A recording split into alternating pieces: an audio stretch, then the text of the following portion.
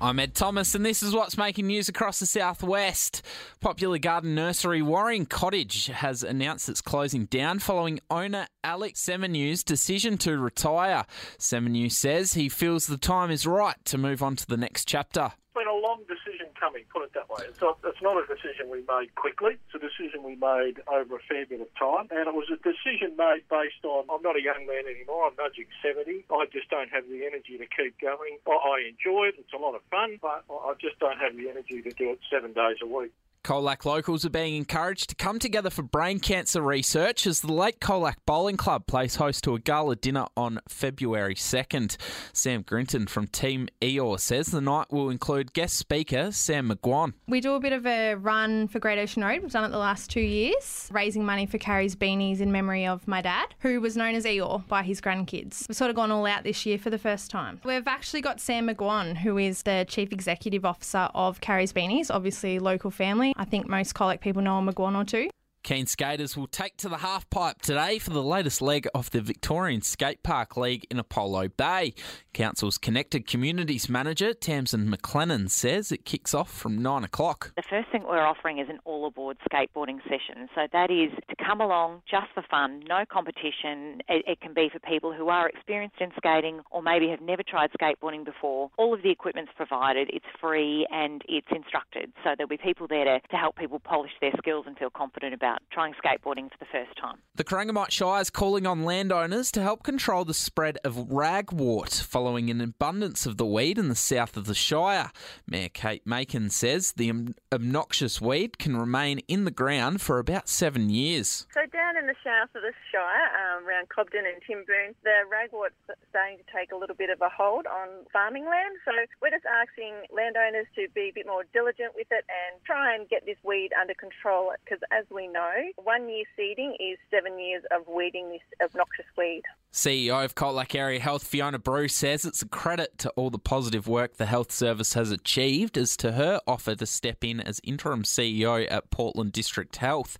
Miss Brew will take over from Feb 5th with Professor Steve Moylan to act as interim CEO of Colac Area Health from that date. Miss Brew says she'll still be around the place. It's good recognition, but I will look forward to coming back in August. And look, I will be around. I'll only be down there during the week. My husband and our home's still here, and there will be days I'll still be on site at Colac Area Health. The state government has launched a new round of funding to help bring more regional tourism projects to life. The Enabling Tourism Fund will offer 2 streams of grants that Southwest tourism businesses, not-for-profits and traditional owner organisations can apply for. Tourism Minister Steve Demopoulos says applications are open until late March. It's an $8 million fund and it's divided into 2 streams. The first stream is effectively the tester concept, and the second stream is to get it to investment ready status as a premier. So that could include literally a funding strategy. Sport for Swain and McCabe, the farm machinery specialist. Colac District female cricketers have had success at last week's Western Victoria Girls Cup in Hamilton. Colac's under-16s were one of the stronger sides in the competition, finishing on top, but going down to Castlemaine in the final. CDCA female cricket administrator Jacob Rodder says female cricket in Colac is thriving. We've seen some players that have emerged out of this carnival and they're now playing at state level for Victoria. So more of these pathway opportunities just create more representative opportunities and continue the growth of the game. Southwest shooting export Penny Smith had some success at the National Championships held in Brisbane last week, kicking off Olympic trials. Smith took out the Commonwealth and national titles as well as winning the ladies' high gun for the week. It wasn't all smooth sailing, however, as Smith says the weather was tough to judge. Obviously, all 4 seasons in 1 week, as Brisbane is at the moment. But obviously we had a few lightning warnings, which we had to stop for. The competition did get cut back to 100 targets. Coach of the Colac Cookers, Liam McInerney, says it's been a wild year as the Cookers season came to a close over the weekend.